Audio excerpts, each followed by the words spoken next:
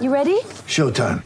On May 3rd, summer starts with The Fall Guy. Let's do it later. Let's drink a spicy margarita. Make some bad decisions. Yes! Audiences are falling in love with the most entertaining film of the year. Fall Guy. Fall Guy? Fall guy. That's what the poster said. See Ryan Gosling and Emily Blunt in the movie critics say exists to make you happy. Trying to make it out? Nope. Because I don't either. It's not what I'm into right now. What are you into? Talking. Yeah. The Fall Guy. Only in theaters May 3rd. Rated PG-13.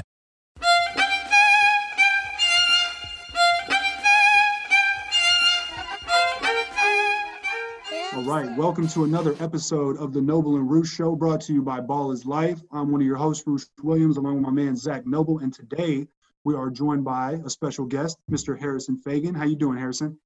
You know, I'm doing good. It's been like an exhausting last couple days covering a team that just won the championship, but also like a really fun time to actually be doing this as my job. So I can't complain. Like, I mean, I'm excited for like the actual full off season to hit for a little bit before free agency and the draft really get underway. But you know, I've never covered a good Lakers team, so this has been a blast for me. So talk to us a little bit more about why it's been a blast and simultaneously maybe why it's also been exhausting.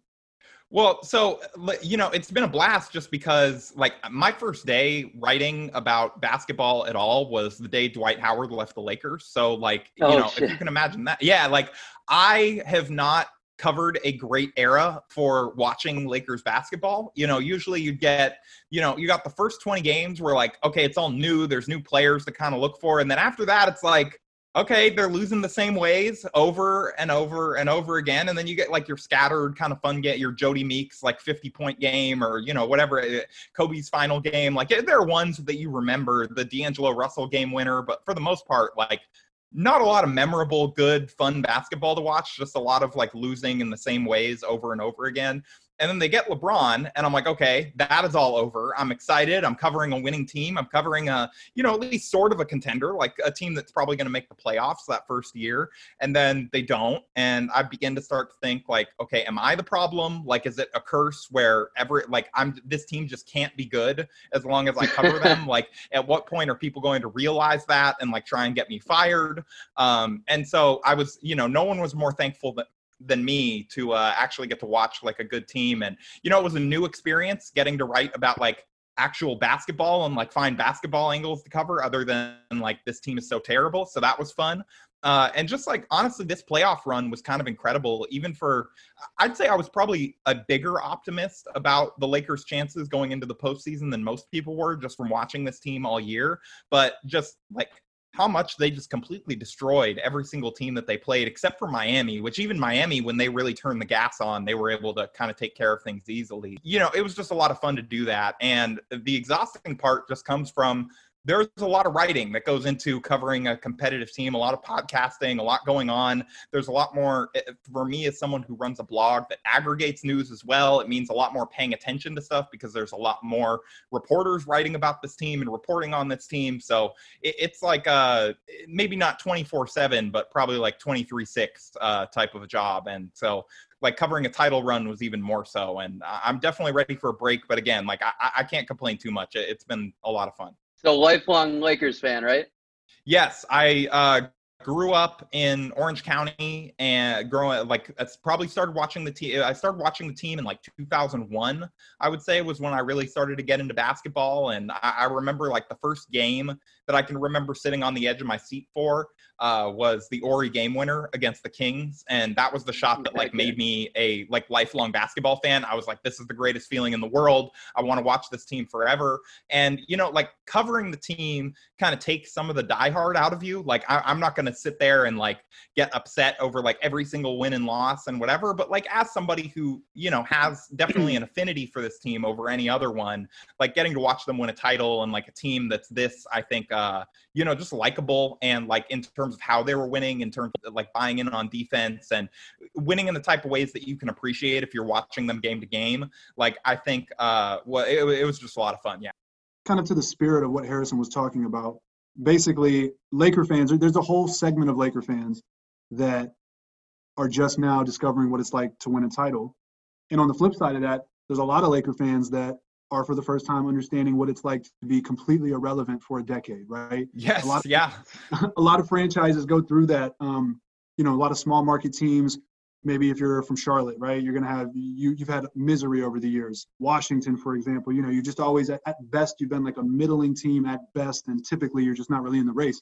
And we saw the Lakers kind of in that role pretty much since, 2010. I mean, they lost second round in 2011. Like, a lot of people thought they were going to maybe three-peat, but Dallas swept them. And then they had the Nash Dwight year, obviously, that everybody thought they were going to be really good, but they ended up like barely making the playoffs.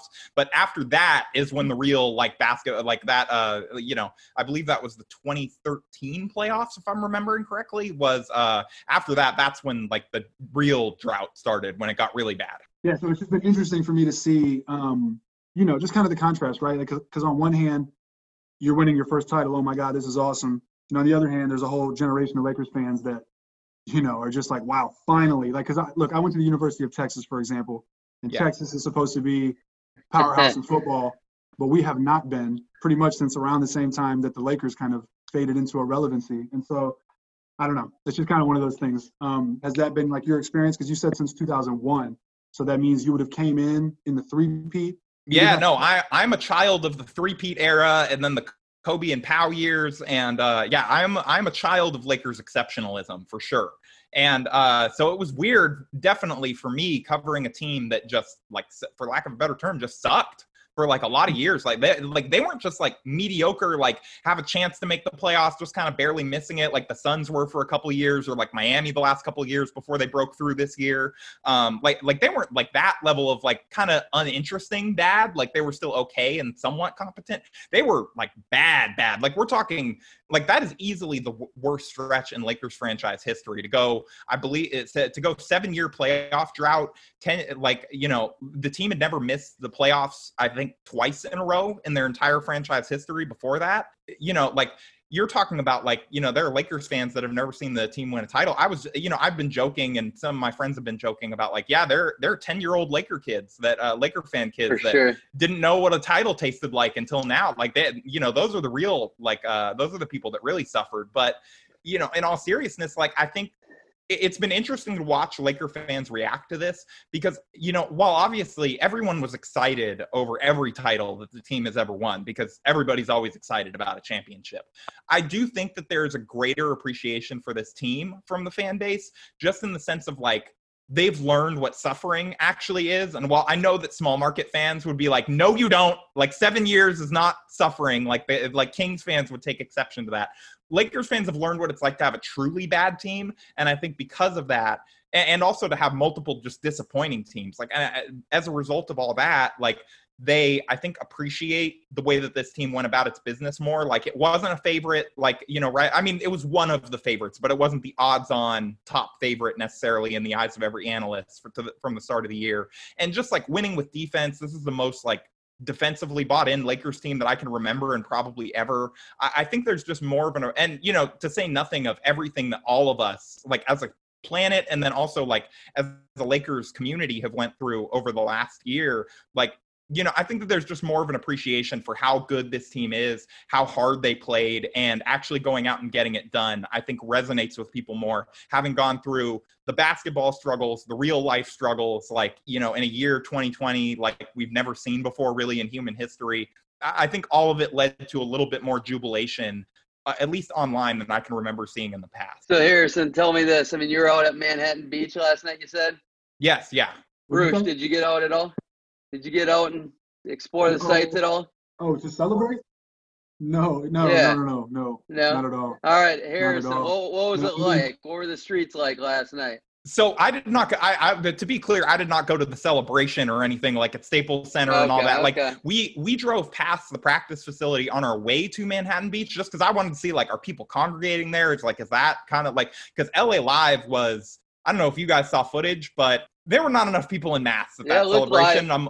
At LA Live and outside Staples Center. I'm a little nervous about that LA may have set itself back in terms of coronavirus numbers over the last. I mean, I understand that people were excited, but Also, it still is a pandemic going on, which is why the Lakers are not going to be having a parade anytime soon for the reason that we just saw over the weekend. But I just went to Manhattan Beach and was just like walking around in like the suburbs and whatever. Like there was almost no one out. Like it was like it was just trying to get out and get some exercise. But yeah, I did not go and hit the streets to celebrate the title. I'm not like I'm not trying to catch coronavirus or anything, or like I'm being really careful. I'd risk it all for a Timberwolves title. Let's be honest. I'd risk it all. You can take I'm my not going to say digits. that's warranted. Yeah, I'm not going to say that's warranted, but also like I feel I would judge you less harshly than I would like Lakers fans, that have only gone through like 10 years without a title. Fair. Like Timberwolves is, again, I'm not going to justify going out and putting yourself in the community at risk, but I'd probably get it a little more. So being a lifelong Timberwolves fan, and Roosh has had some wealth over there. I mean, I don't feel bad for either of you guys, and some little heartbreaks in the playoffs or any ups and downs and trying to get back to a championship after 7 years. I'm not going to shed any tears for you guys, but I get it. I get the journey. It is pretty impressive, and it's wild to think a team in a market like that in today's day and age in the NBA could struggle for so long. And it's crazy what the player empowerment does, and LeBron bringing in AD, and it's crazy how analysts and fans and just people in general overthink the NBA. Okay, I mean, I'm not going to go crazy that I just predicted this thing from the beginning. And like as soon as that AD trade happened, I told everybody it's like it doesn't matter who they bring in. LeBron is still good enough. He's still the best player in the league when he's healthy.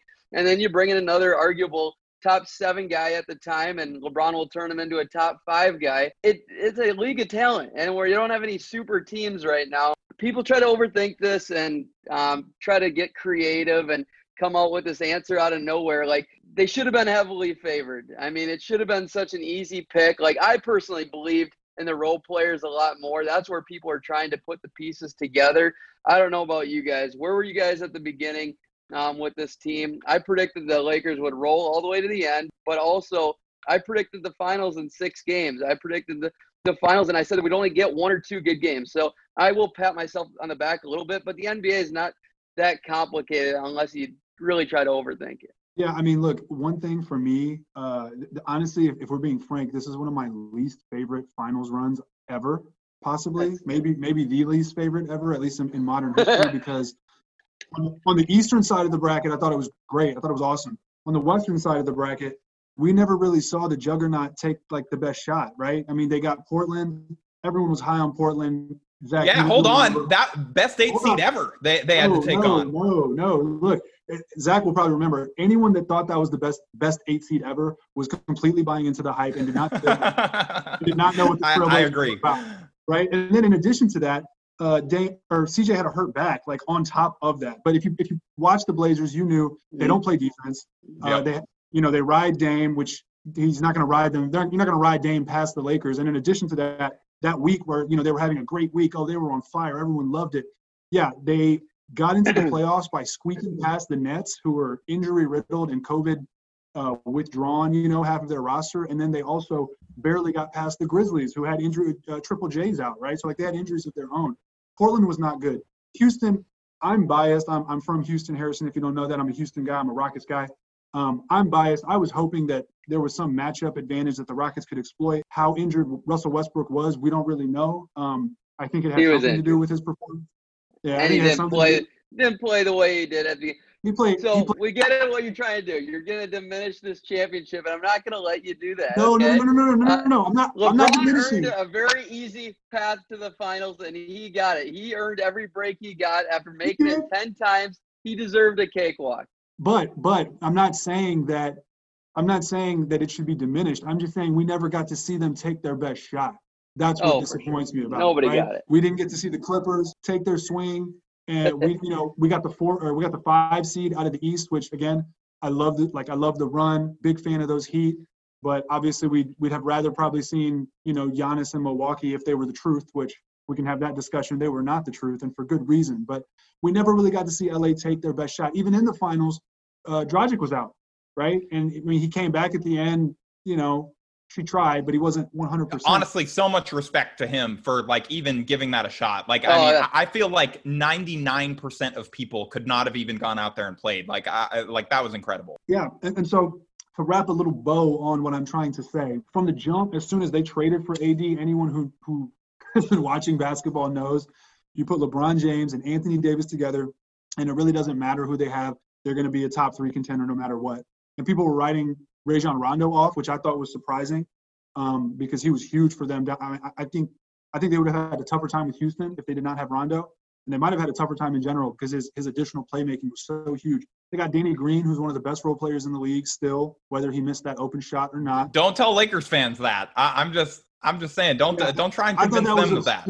I thought that was absurd because it's like, look, he missed the shot. He's not going to hit the Robert Horry, oh my God, but he's still. Yeah, the thing, like, that was Markeith's mistake more than it was Dan. Like, Danny he missed an open shot. I mean, that happens. Like, it sucks, and he's paid to make shots, and nobody realizes that more than him. But, like, Markeith just threw the ball out of bounds, like, with a title on the line. Like I'm not trying to, like, hammer him either. Like, everybody makes mistakes, but, like, that was the more indefensible mistake there, not, like, Dan. But anyway. Bruce, should LeBron have taken that shot? Look, I see it both ways, okay? On one hand, you could say, yes, he should have taken the shot. On the other hand, Danny Green was wide-ass open. So, like, I think both are good plays, you know? I thought that debate was so stupid. Whether LeBron takes that shot or not, like, he's capable of hitting it. He was contested. I still think he could hit it, but he was contested. So the right play, you have a guy like Danny Green who's a veteran, who's won 2 titles, been there, done that, hit a ton of big shots. He's wide open. It wasn't in his shooting pocket because it was like an off-balance kind of whip back, but I have no issue with LeBron passing that ball. No. Now, hold on. I'm not mad. I want to say that I agree, but I need to go back to the asterisk, like, easiest title run ever discussion for just a quick second. Like, so No. I didn't say it was the easiest. I just said it was my least favorite. Okay. All right. That's a little more fair. Like, especially if you're a Rockets fan, I can see why you wouldn't necessarily enjoy that title run.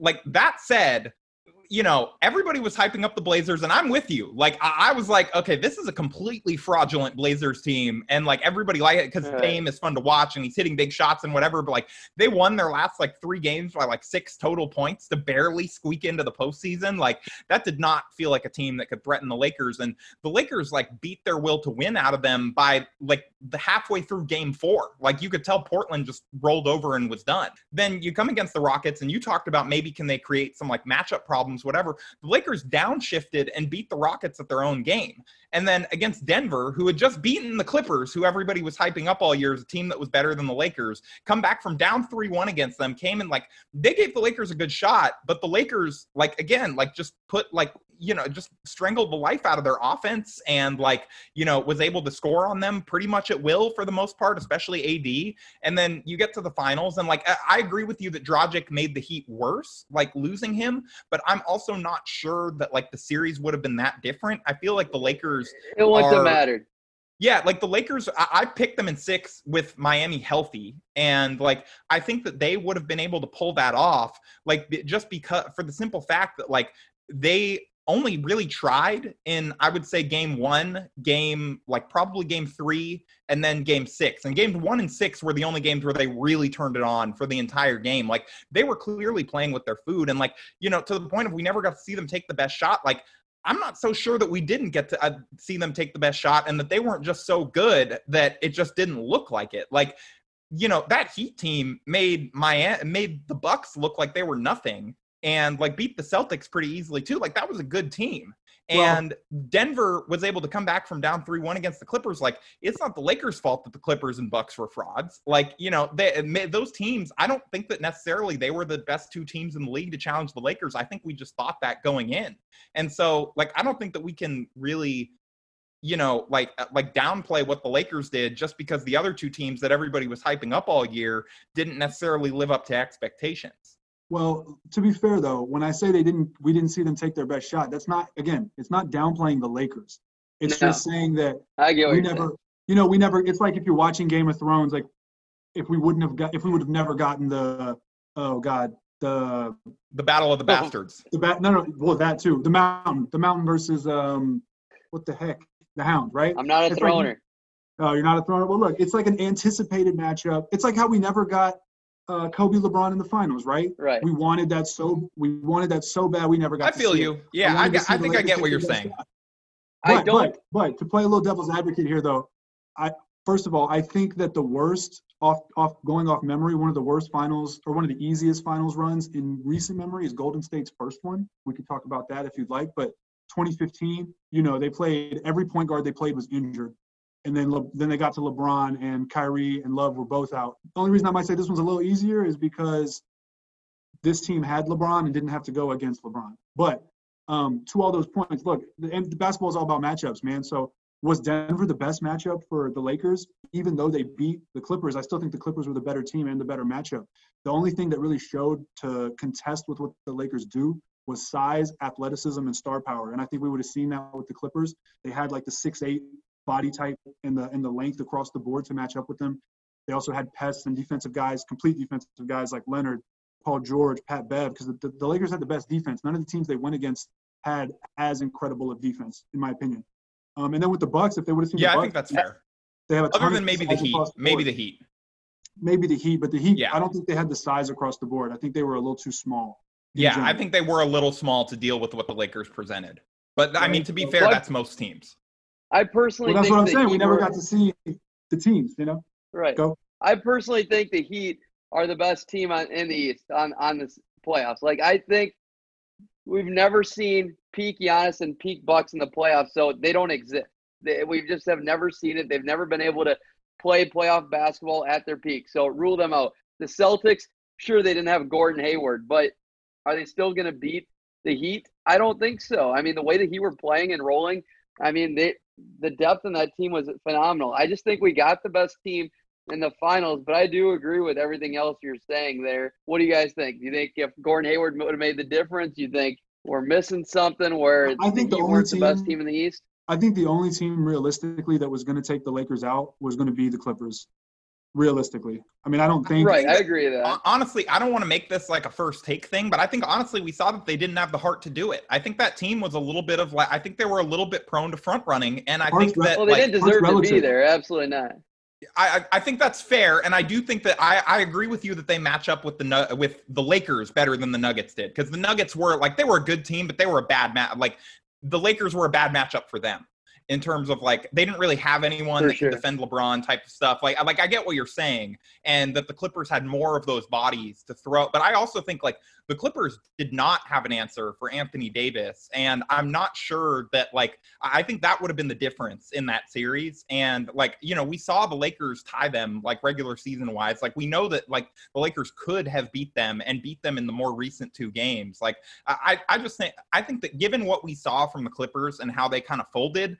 I'm not sure that they had it in them, at least this year, to beat them. I mean, obviously, losing in the playoffs can change things. That can change prep. But, that was a team that barely practiced. That was a team that, load managed all year, didn't really keep their foot on the gas, didn't play their best lineups together.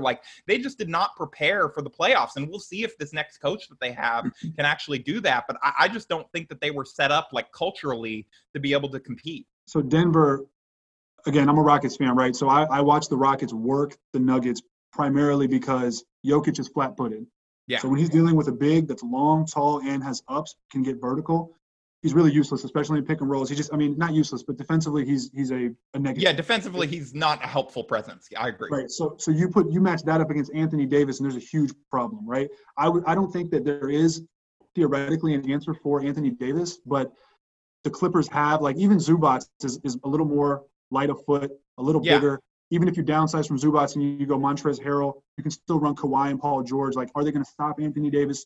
No, but do they make the nature of the matchup completely different? I think so. We saw – I don't remember what the score was for the Lakers-Clippers matchups throughout the season, but if memory serves correctly, I'm pretty sure they were all close. And the ones that weren't close were not close in favor of the Clippers. I believe the only one that turned into a blowout was opening night, and I think that was just in the fourth quarter the Clippers kind of ran away. I think other than that, if I'm remembering correctly, all the games were really close. Harrison, was the Lakers your pick from the beginning?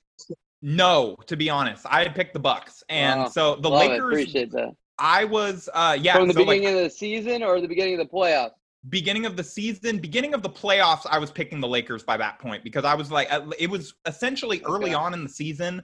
what I thought was maybe possible, and I actually wrote a story, it's my pinned tweet, people can check it out, like from early in the season, and it aged, I think, better than anything I've ever written, because it was basically about the Lakers' plan to establish an elite defense. And I remember like Jared Dudley talking to me in training camp, like just kind of like wide-eyed about how good LeBron had been on defense. And I was like, okay, like he might be pumping up his guy. Like I remember hearing Frank Vogel talk, hearing Dwight Howard talk, Avery Bradley talk, like all these guys talk about it. And I'm like, okay, they're saying the right things about what they're focused on, but like, let's see it. Like I had questions about the personnel. I had questions about, is LeBron actually going to try that hard on defense after kind of watching him the prior year? Like, I was skeptical a little bit, but it was probably like, I would say 10, 15 games into the season, I was like, oh, actually, like this defense is really, really good. And they actually like might really be a problem. And I think that was the point where I started saying like, I think I started saying, I'm pretty sure this team can win a title. I wasn't at this team will win a title until probably like the first round of the playoffs. And I saw what they were doing to the Blazers. I wasn't at this team will win a title until it was pretty clear that they were the 1 seed and everyone else was fighting for 2 through 8. Yeah. And we had enough on paper statistically to see that the defense was for real. Because if you give LeBron James and Anthony Davis, first of all, they're the only tandem of 2 top 5 players that we have in the league. And one of them is LeBron freaking James. So advantage immediately. And then you pair that with a top 10 defense. Because I think if you go back, I think till 1996, maybe somewhere around there, any team that does not have LeBron James or the Shaq and Kobe duo had a top either 11 or 12 defense to make the finals. There's only 2 exceptions, and they're both late 90s. Like I think it was the Pacers against that the is Lakers. A crazy stat. Yeah, I think it was the Pacers against the Lakers, and then one of the Jazz teams against the Bulls. But my point is, you combine arguably the greatest player of all time in LeBron James with another fellow top 5 player who's actually bigger than him, and then you give them the backdrop of a top 10 defense. It's really difficult to see them losing. I always tell people, a lot of Rockets fans on Twitter kind of took the angle, hey, LeBron's old, it's not the same, we can run them off the court, blah, blah, blah. And I always told everyone, look, I bet against LeBron James enough to know that you don't bet against LeBron James. Yeah, and no. We saw that. I think I remember when they made the Anthony Davis trade, and there were a lot of Lakers fans, because like people get attached to their young players. Like I'm sure both of you have felt this about like your young guy, like, oh, this is the next guy. Like they're going to break through. We've watched them grow. We know them better than anyone. Like, and so I think there were fans. I mean, obviously every fan was excited to get Anthony Davis, but there were fans who felt like the Lakers gave up too much to go and get him. And the thing that I kept saying was like, I don't know that you can, when you have LeBron James on your roster already, like, I mean, outside of the completely unreasonable, I don't know that you can give up too much for Anthony Davis for the simple reason it's not just the 2 top 5 players that you mentioned. It's the fact that Anthony Davis is like tailor-made to be made better by LeBron, and that he also covers up for LeBron's weaknesses. This is, I'd argue that it's the best duo that LeBron's ever been a part of. And I think that it's definitely the best fitting duo that he's ever been a part of, in terms of like, these are 2 guys where you don't have to be like, okay, like it's your turn, my turn a little bit. Like, how are they going to make each other better? There were 0 questions about that as soon as they made the trade about exactly how they were going to make each other better. It was one of the best finishers in NBA history, playing with arguably the best passer in NBA history, like if not like at least a top 2, top 3 passer in NBA history. And it's 2 guys with size and like that are still at the tops of their game. And like, I think you're right about sometimes we outsmart ourselves by like, we all try to learn, like we want to figure out which role players are going to be good. And like, we want to all like sound smart when we're talking about basketball. And I think sometimes they don't need to ourselves. Fit when you have LeBron and Anthony Davis. They don't. But the thing is they got guys that did fit too. They just have to be good enough and willing. Yeah. They fit because they were the right personnel to play defense when LeBron said it's time to play defense. And that's how we're going to identify ourselves this year. Call me crazy, but I think The Last Dance had a part of why LeBron wanted to buckle down and show his defensive side of things too.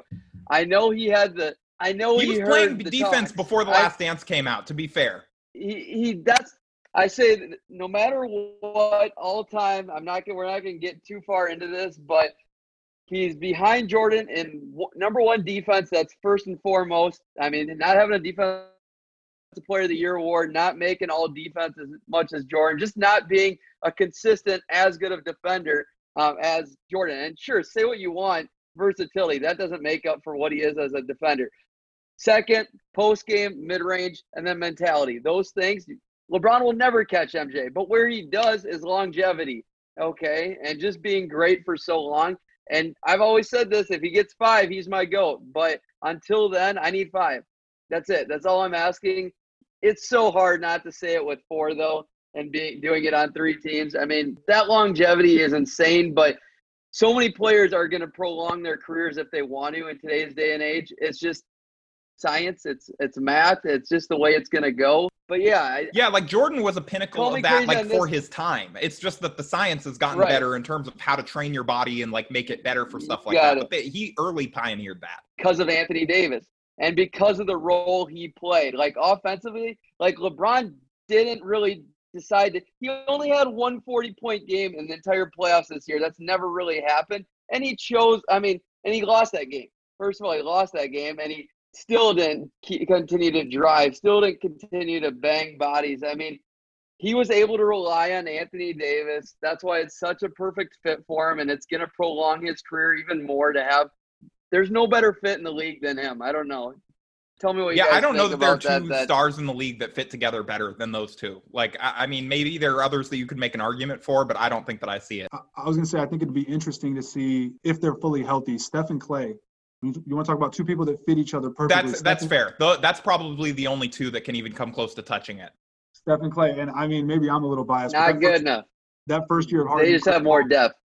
That first year of Harden and Chris Paul was perfect, by the way. But yeah, I mean, look, to the point of what you're saying, I agree with everything both of you said. They fit perfectly.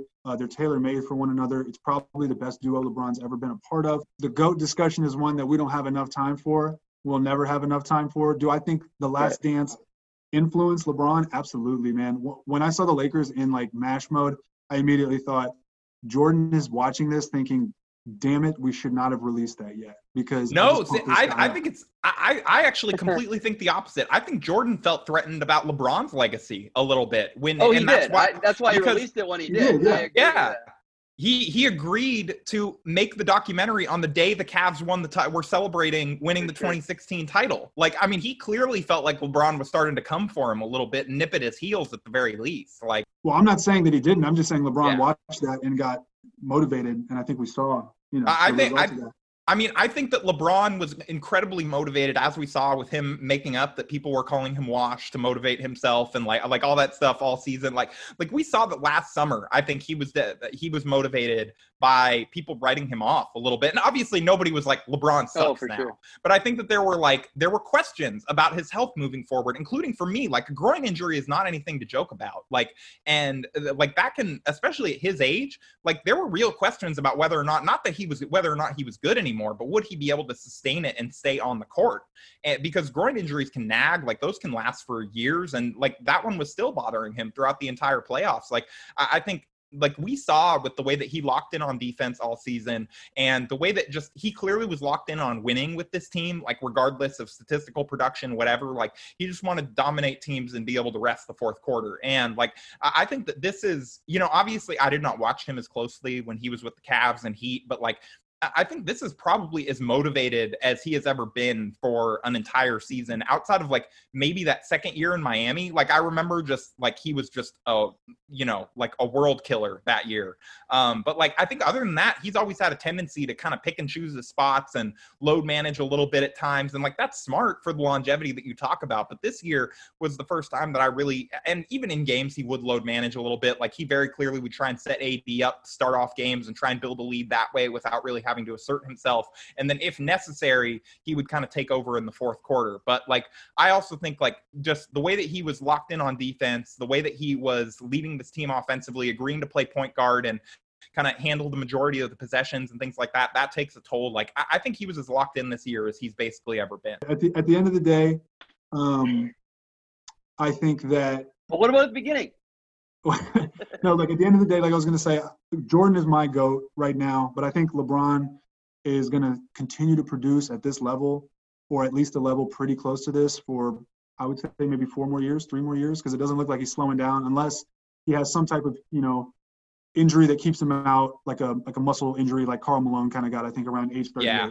But other than that, I think LeBron's going to continue to produce, and he's going to win a couple more, if not a few more, and I think he's eventually going to be the GOAT. So, kind of hard. Yeah, that's the thing about the whole discussion. It's like Jordan's career is over. LeBron's isn't. Like it's not a fair comparison yet because you got to see where he leaves off almost. Because like, would you like? I forget how many titles Jordan had won by like 34, 35, but he was at what, 4 or 5? Like, would we consider him the undisputed GOAT if he had not come back and won those other ones? Like, I don't know. Like maybe, but I think that it's hard to say until someone's actually done where they rank in the discussion. Although I think he is the GOAT, but I'm a little biased by being a child of the 2000s. All right, 2 main talking points, and then we'll wrap this up. So first of all, where does this title rank all time with LeBron's titles and team in general?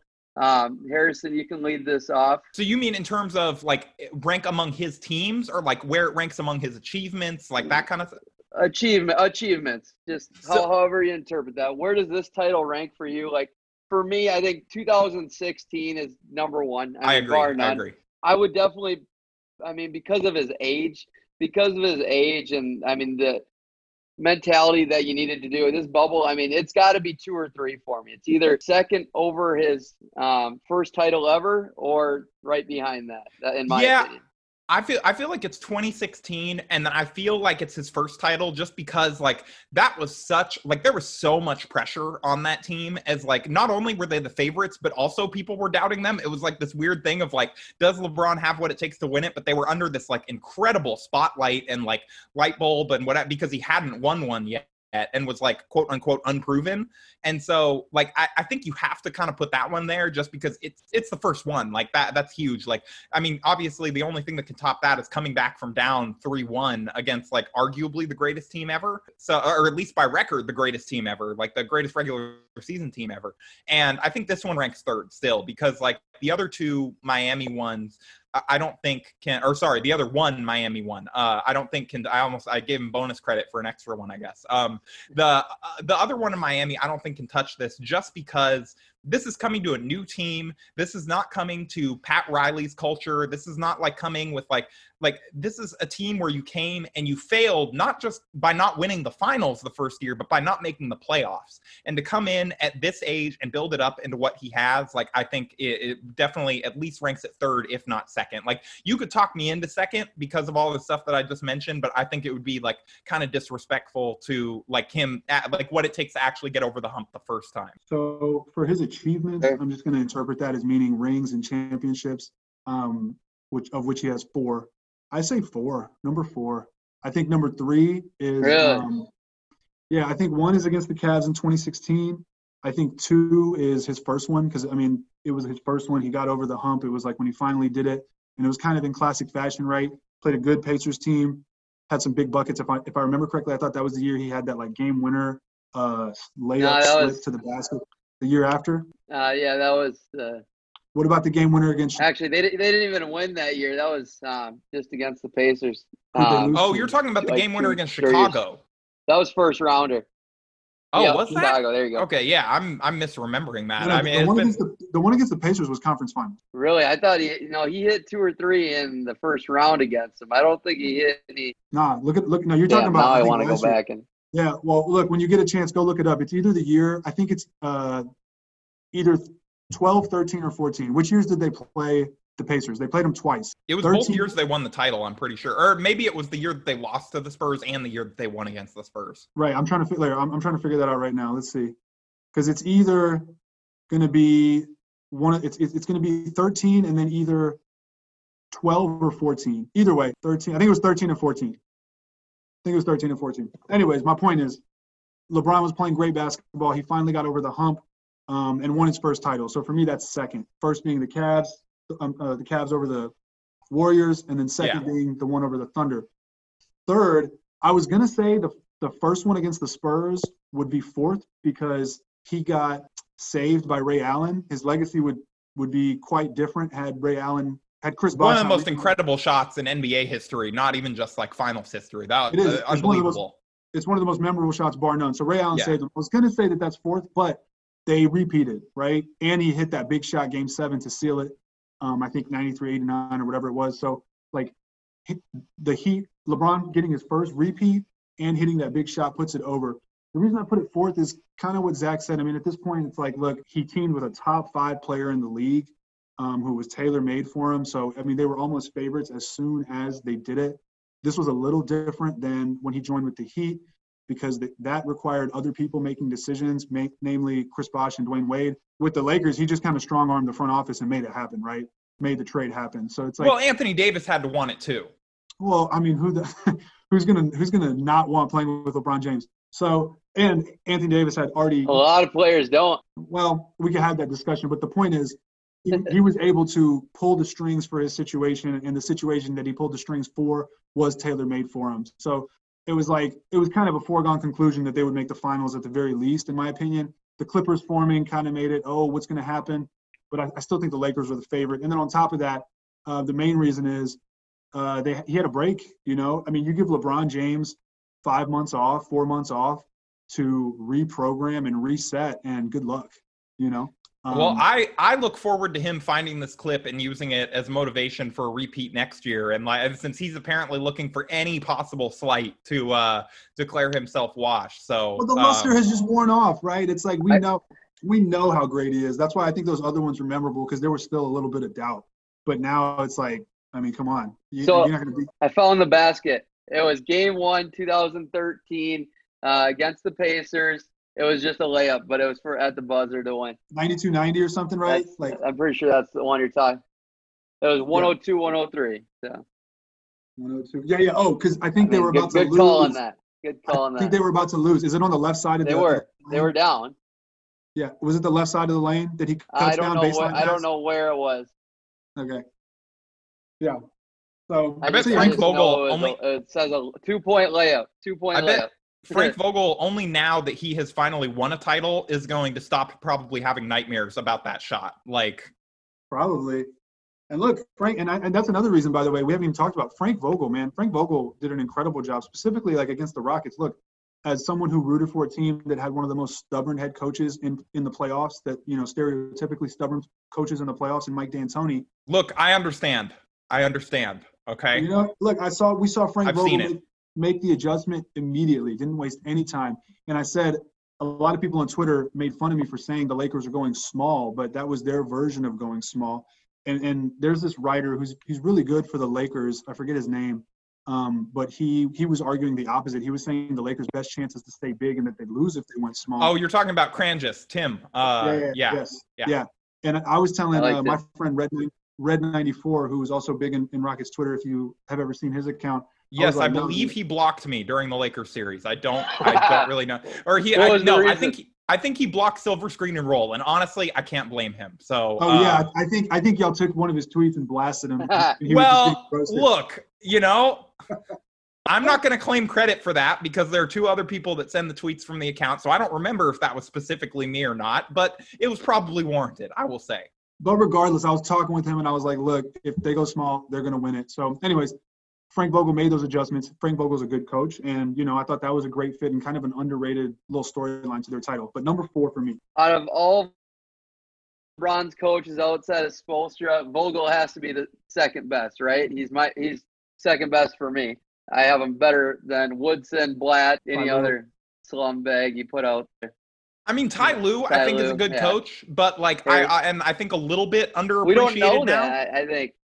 Yeah, but at the same time, I think he could maybe have an argument. I still would lean Vogel, but I think that you could make an argument for Ty Lue. But yeah, I agree that Spoelstra is number 1, at least for now. If Frank figures out a way, if they go back to back and there's more great adjustments from him, then maybe he can jump up to first. But Spoelstra is definitely ahead of him for now. It's Spoelstra might be the best coach in the league. Very good. So let's wrap up with this for Harrison. Biggest surprise on the year through the Lakers season or just NBA in general. What were some of your biggest surprises that stuck out to you? Biggest surprise is just Rajon Rondo in general. He was I know that you said you couldn't, or it was you, Roosh, that said that you couldn't believe that people were doubting Rondo. You did not watch every Laker game the last 2 years. He was garbage, like actively detrimental to your chances of winning, like bad. Like he looked like not just like washed, like he was like, or not just done, like he was well done. Like you left the grill on, you left the lid on, like there was smoke coming out of it. You could see flames. Like that was where Rajon Rondo was the last 2 years. And then he comes in against the Rockets and turns into an all-star basically out of no, like after a bad first game, he comes in and he's just like, all right, I get it now. And then just turns it on, he didn't play good every single game during the run, but it's like what I started telling people was basically like when playoff Rondo shows up, he is like, it's a magical force of nature, like coming off of the bench for you. And when he doesn't look that great. But when playoff Rondo is there, like he was in game 6, like he was for a bunch of games against the Rockets, like he was at times against the Nuggets, like, I mean, he's incredible. And the fact that he set a record for most assists off the bench in NBA history in the playoffs, like without playing in the first round is like, I mean, that's incredible. Like he was arguably like him going from a player who Lakers fans, not me, I didn't go this far, but there were Lakers fans arguing he should be cut, like to becoming a guy that was like, yeah, I heard plenty of that. Like arguably their third best player at times, like certainly at times, if not, I'd say KCP for the whole playoffs was probably their third best player, but Rondo has an argument. And like, so that the biggest surprise for me was definitely that. And then I guess just like otherwise around the NBA, like, honestly, I was surprised at the Clippers, like choking the way that they did. Like I really thought like everyone was preparing. I was following along with them all year, like trying to get ready for that eventual Western Conference Finals we all thought was coming, like trying to really get a good sense for that team. And like I didn't see that type of collapse coming until it did. And so I think those were probably like biggest, like Lakers surprise, biggest NBA surprise in general. Yeah, man. For me, look, to the Rondo point, I saw the same thing. There's a guy, Sam Quinn, on Twitter who was dogging Rondo hard. And I just kept saying, man, you must have been was that guy. Either too young or maybe you just don't remember. But Rajon Rondo gets down in the playoffs, period. Like, look, he does, and he always has, but he was old was the difference this time. And I didn't know after watching what he has done the last couple of years if he could still upshift that gear. I figured he would be better, but to be what he was, like that should not be possible at his age. Well, no, I mean, look up, Zach, look up how old he is. I don't think he's that old. I think he's still. He's 34. 34. He's a point guard. Look, if you're a point guard. Yeah, he is. He's a point guard that can't shoot and then learn how to shoot for the playoffs. Point guards after 32? Yeah, no, I was just going to say he figured out how to shoot. For a little bit, but. He figured out how to shoot around 36, 35%. That's really all he needs to do. But my point is, look, as a Rockets fan. Back in 2015, going into the series with the Lakers, I was excited because, first of all, I wanted to see Harden versus LeBron. But second, I thought, look, the Lakers have one guy who can create, and that's LeBron. I was not anticipating Rondo being ready. I thought he was still going to be out a couple weeks and was going to miss most of the series. And so once I heard Rondo was back, I thought, oh, shit, now they have another guy that can feed Anthony Davis. Because my whole thing was, look, you're not going to limit Anthony Davis, but you can make him less effective even if he gets his numbers by virtue of the fact that he needs the ball fed to him to be effective. Mm-hmm. Now you add Rondo, who is running around and doing a lot of things that LeBron needs someone else to do, and pretty much circling back to the conversation we've had, LeBron's too good for that. So that didn't surprise me. But my biggest surprise with the Lakers, nothing really specifically surprised me with the Lakers. I'd say the ironic or funny twist to it all is now Dwight Howard gets his ring with the Lakers, and now he's more beloved by the franchise. By the fan base than he ever was, right? So that's probably the franchise too, to be honest. Like probably the franchise too. And then biggest NBA surprise, it's kind of hard not to pick, both the Heat and the Nuggets, what they did. I think what's most surprising about that is Milwaukee just getting rolled. Like, you know, like the Nuggets went 7. They needed a miraculous comeback, but Milwaukee just got rolled. And it was one of those things, Zach, I remember you and I talked about, Miami could do this, but even when you look at things on paper and you think, this could happen, it might be a tough 6-game series, maybe a tough 7-game series, but it doesn't just, A, rarely happens, and B, it's rarely to the extent that the underdog straight up rolls, the top dog. But NBA in general, one thing to look out for, it wasn't a surprise to me necessarily because I've been watching these guys, but Luka and Kristaps Porzingis are going to be one hell of a duo, and I think they showed that in the first round. So No, they're really, and Luka especially is just like unbelievable. Like ridiculous. To be as good as he is, just 2 years in is Whatever anybody says about Luka, yes, I was just as high as them on anybody. Sure, it's nothing to be that crazy proud about. So many people are in my same shoes. Yes, we thought he was going to be this good eventually, maybe, but to get there in year 2, to be a top 5 type player, to be an MVP candidate in year 2, and to be able to prove that and to translate that into playoffs, no, nobody saw that coming. You can't see greats coming that early. It's rare. It's a huge shocker. It's a huge surprise. And anybody who says, "Oh, I projected him to go from a top 40 player to a top 5 player in 1 year," no, that doesn't happen. That's why he's the most improved player to me, and that's why that jump to go from top 40 player to basically a good starter that can put up okay stats on a bad team last year, a 32-win team, to an amazing player, all NBA to MVP, it shouldn't even be a conversation. That's why people come up with these narratives and all these other things to try to justify. It's simple. Give credit where it's due. Let that jump happen. Outside of that, though, obviously injuries are the cop-out. They always happen in the NBA, so it derails teams like the Warriors. They were the biggest shock that got impacted by injuries the most from the beginning of the year. Definitely thought they should have been a playoff team, and Steph struggled a little bit when he didn't have much help, so that also surprised me. But honestly, I mean, I'm with Roosh. I mean, the only huge major surprise was just the Bucks not getting any better in the playoffs. Arguably getting worse. There you go. You said it. That's a perfect way to end right there. Yeah. No, I mean, it's tough. Getting worse. Yeah, I don't know what you do. I mean, they're gonna if they don't do something this next year, I think you almost have to assume Giannis is gonna leave. I don't know where to. Obviously, I think the Lakers will have a chance. I think it sounds like Dallas will really have a chance. I think it was Windhorse today said that Dallas was at the front of the line on a podcast, but. Yeah, I mean, I'd have to go and look at the exact comment, but I think that the noise is going to get really loud if they don't do something in the playoffs the next year, and if they don't make a move this summer to go and get I know Chris Paul was getting connected to them a bunch through speculation. I don't think there's been any reporting yet, but they got to make them happy. They got to make them happy. On that note, Harrison, we appreciate you coming on and. Fun conversation. Happy for you guys out there. Enjoy this run. I mean, you got any media coming up? Any big stories you're writing about this title run at all?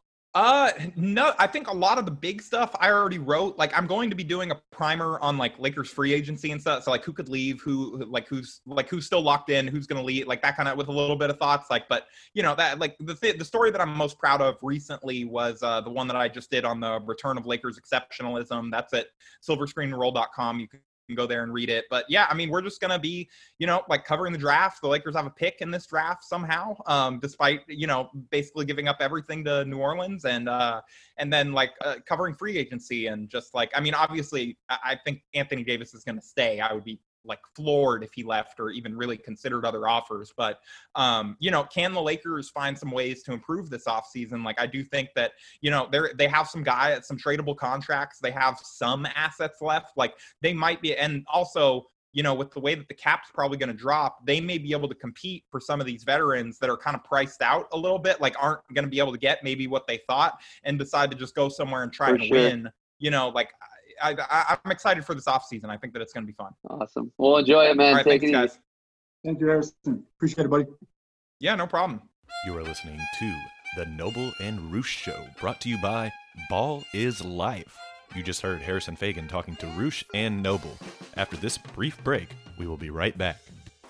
Welcome back to the Noble and Roosh Show, hosted by Ball is Life. We just had a nice discussion with Harrison Fagan regarding the Los Angeles Lakers and their title run. And now we're going to spend some time talking about the Lakers offseason and what that might look like. So, Zach, talk to me.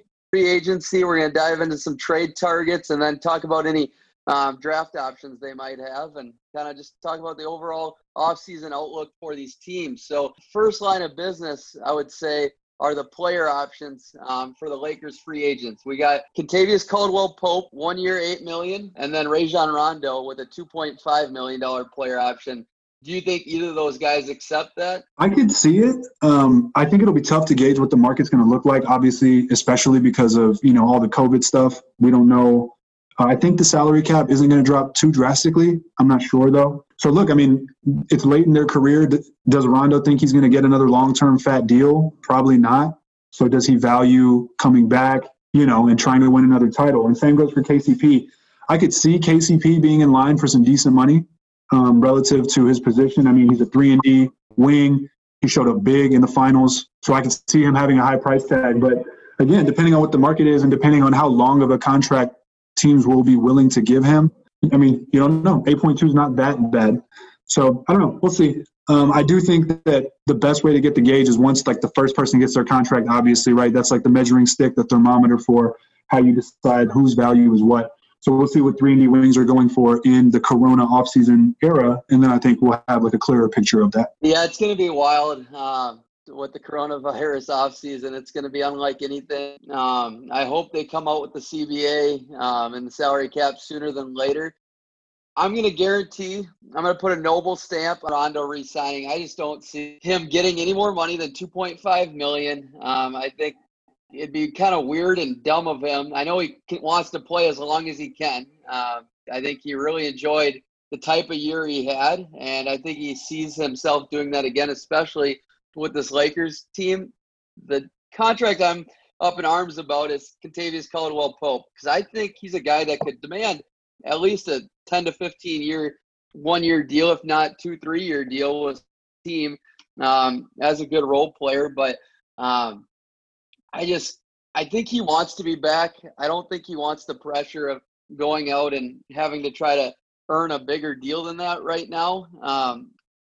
I'd probably lean towards, 60-40 saying he's going to opt into that. I think the Lakers want him back at the number, don't you? Yeah, I do. So that's what I'm saying. And that's kind of what I was saying earlier. It's going to depend on the market, right? If there's something he just can't turn down, 13 to 14 a year with a decent length on the contract, I could see him leaving. But if it's going to be something that's kind of more or less what he's already getting, I could see him possibly staying. How old is KCP? Do we know? Because if he's only 26, I think. 26. So, that kind of changes. Right. 27, and he'll be 28 by next year. Okay, well, that kind of changes the calculus a little bit. Then this might be one of his last chances to get that fat, 4 or 5 year deal, and he's already got a ring to boot, so, that's checked off the box. So I think he's a coin flip, man. But like I said, I think it's going to be what is the market for guys like him? How many guys like him are available? Is he going to be the cornerstone 3-and-D wing on the market? Because then he could get some very big money, right? Is he going to be a run-of-the-mill 3-and-D wing relative to the market? Maybe he opts back in, but I'd say 50-50. But on the base of it, man, you think he's going to leave almost because he's going to get paid. I feel like he's going to get paid. I feel like Daryl Morey and the Rockets would throw him money. That's a great point. If they had it, of course. I'd sell high if I'm KCP. What's the most you'd spend on KCP? I'd give him a 3-year, 12 a year deal. If I'm any team, to be honest, valuable role player. Yeah, I think that's reasonable. So when you take that, then you think, well, there's probably going to be 1 or 2 teams that are willing to overpay, right?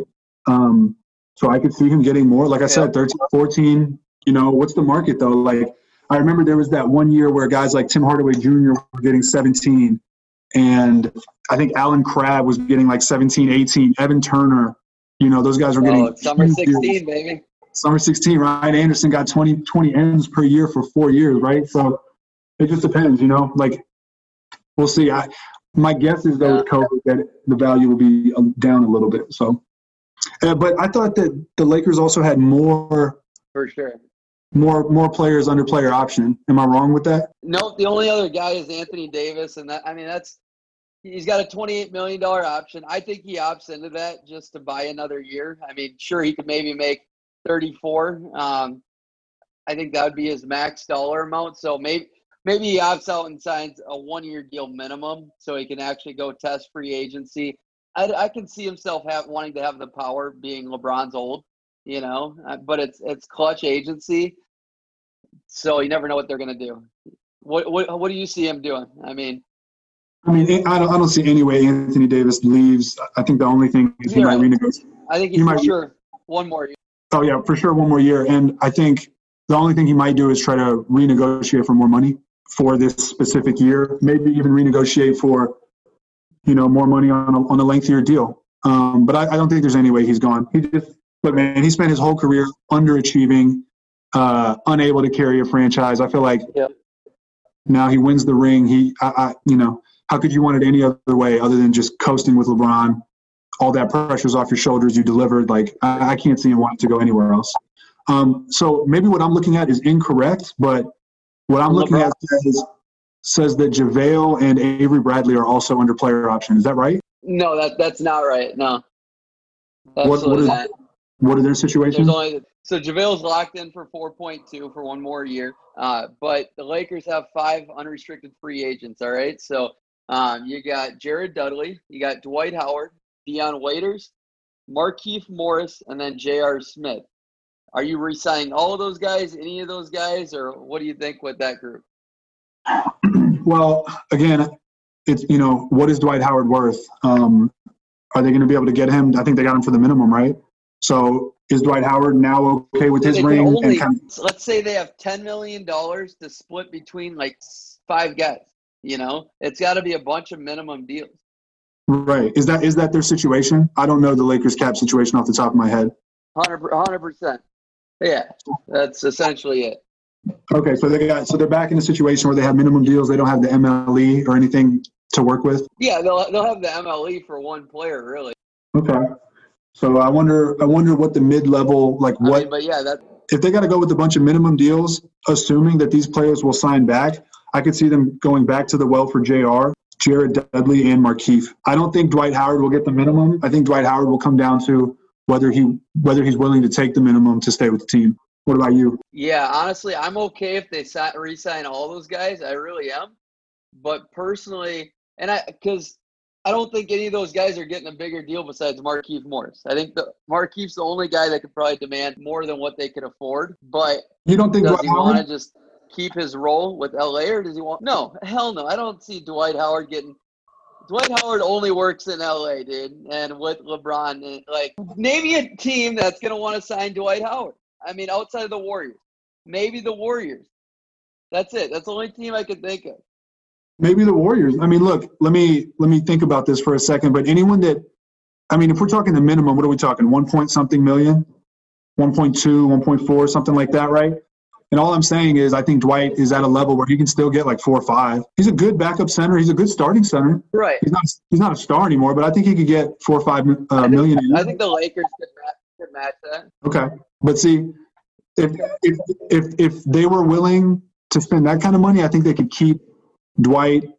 And then I could see Markieff taking more, but the Morris twins are old, man. And Markieff, he would really have to sell his veteran presence in the playoffs because throughout the regular season, I don't think he was impressive enough to get too much money. More than the minimum, though. I can see him getting more than the minimum. So tell me the Miami Heat wouldn't want Dwight Howard for 4 M's? Hell no. Nah, they'd want Myers back before that. They Really? want Myers back before that.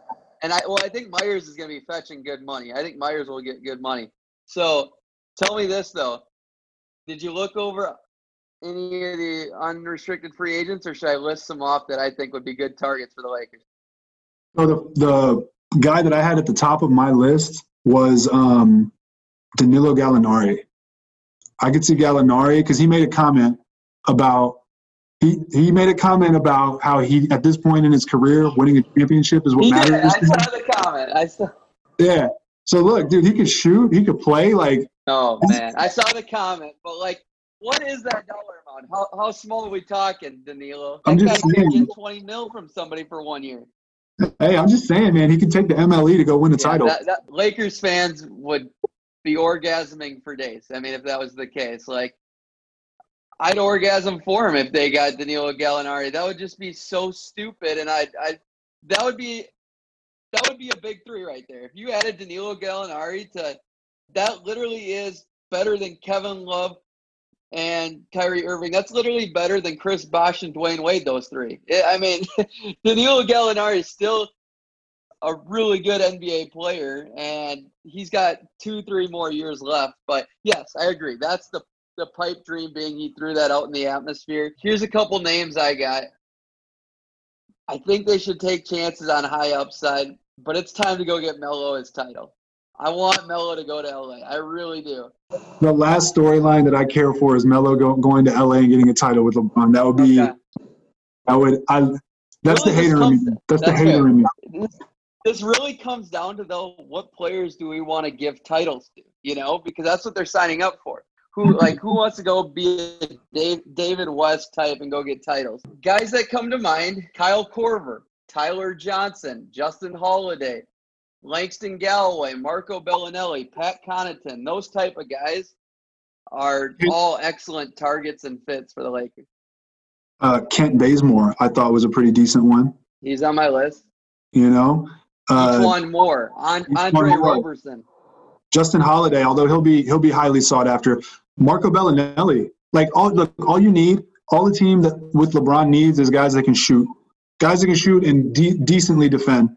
So anyone that can even decently shoot. But you give them a guy like Marco Bellinelli, like we've been talking about, even Wesley Matthews, although I think he has a player option. I could see a guy like Alec Burks going to LA and just balling out off the bench, so. Alec Burks is going to want to get paid. I don't think he's an option. Well, will he get paid, though? He always bounces around and always ends up at the end of a bench. Yeah, and I think he's just coming off a big injury. So maybe he won't get paid. So of those guys, I think all the guys we're naming, like Kent Bazemore, Melo, I think all those guys are upgrades from the guys they're losing. Absolutely, right? It depends on which guys we're talking about. I think Rondo was huge. I think Dwight Howard was huge. If we're talking Markieff Morris, I think he's replaceable. So the guys, we're talking Dwight, we're talking JR, KCP. Those are the guys we're talking. Yeah, I don't know. It's hard to say that there's an upgrade from a championship-winning team for me. Maybe I'm leaning a little too conservative on that. But when you win it all, if it ain't broke, don't fix it. And they didn't have any holes, really. So I don't know. That's fair. You know what I mean? Would it be an upgrade on paper in 2K? That's a good point. And I'll tell you, that's a big problem the Warriors have faced. They've always struggled finding those guys on the margins and always struggled, like the Dronis Rekbos of the world, and just filling in those holes with trying to replace David Wilson. They couldn't do it.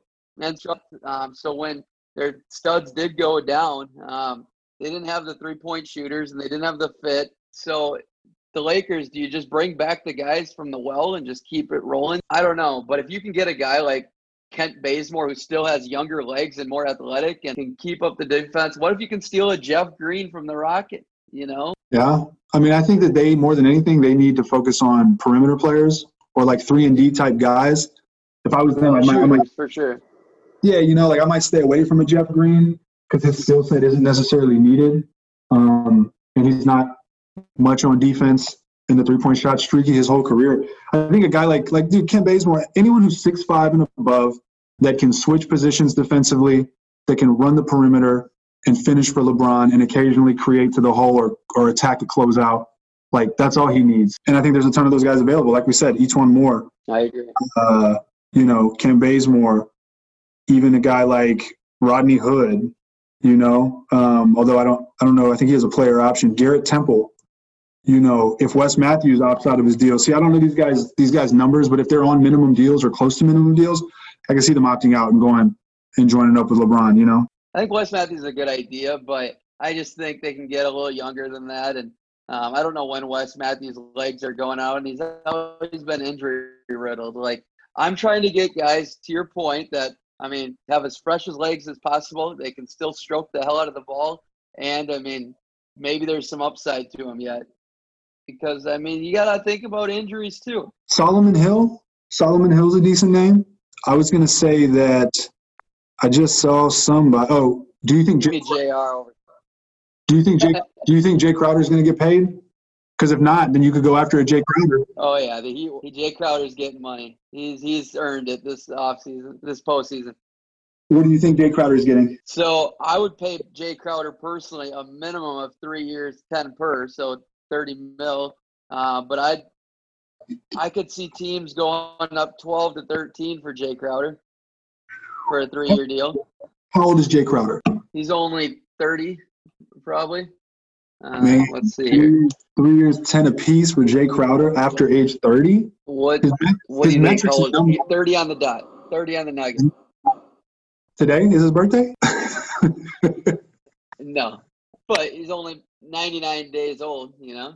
But he shot 45% with the Miami Heat this year. I mean, the dude boosted his stock. If he's on a team that can space, dude, 3-and-D in today's league, let's go. Look, Jay Crowder for his career, I might be wrong about this. You got the numbers in front of you. I don't, but I think he's only shot over 35%. No. I think he's only shot over 35% from three once in his career before his run with Miami. And his run with Miami is still on a small sample size. Am I right? You said over what percentage? Shot over 35% from three only once in his career, aside from this year in Miami. Yeah, you're right. You're okay, right. So I think what he did in Miami was an outlier. He's a guy that can hit it. I think what Miami did was an outlier, and I think that him in the bubble was an outlier. I think he's one of those guys that everyone loves, and they're like, yo, we need Jay Crowder. And for the most part, when you look at it, he's only really been on one championship team, caliber team with Cleveland until now with Miami. So maybe it was him. I personally, the Rockets used to saute the Utah Jazz in the playoffs, and Jay Crowder was a part of that. And I thought that Jay Crowder was a huge weakness. So, I got to see a lot of Jay Crowder in clutch situations. Maybe Utah was a bad fit.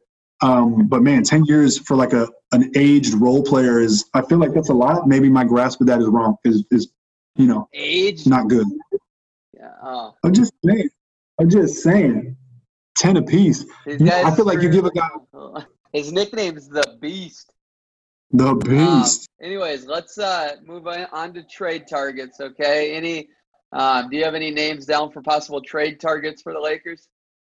So for the Lakers, I mean, look, they pretty much traded anything they had that was worth anything to get Anthony Davis. So I really don't know how active they can be in trades unless, I just don't think it would make sense to swap their role players as trade bait. You're going to need Caruso, whoever else they have under contract, like Rondo. I just don't see any trade package that would be worth that would be worth a team accepting and shipping out anything that would be of value to the Lakers. So, no, I don't have any trades down for the Lakers. I think they bring the core back.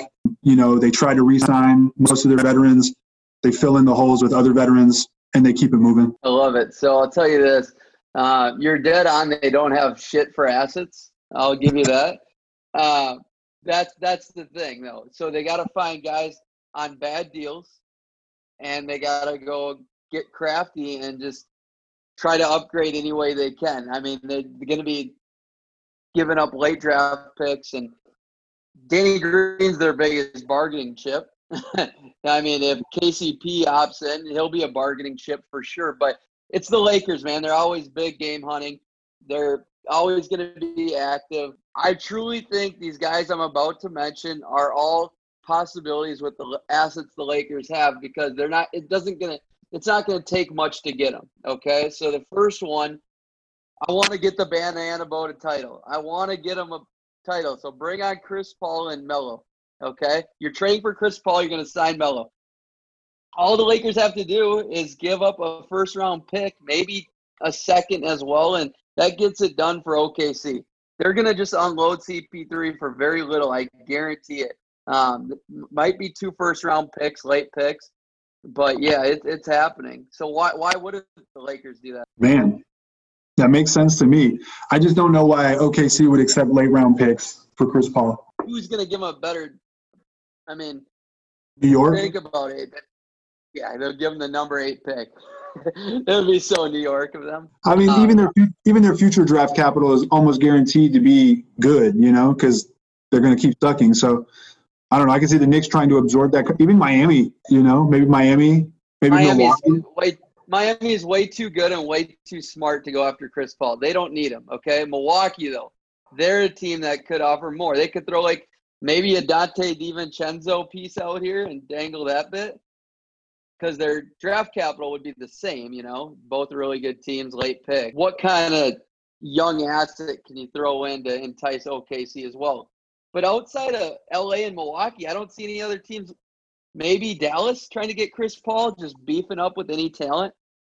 Dallas has been rumored to have been in on him in the past, so I never put anything past Mark Cuban, especially if it has the double effect of spurning the Rockets. So that could happen. I don't know, man. Maybe could you see? I'm just spitballing here, but like a Phoenix, maybe like trying to pair him with Devin Booker and Ayton, or I'm trying to think. It'd be sexy. I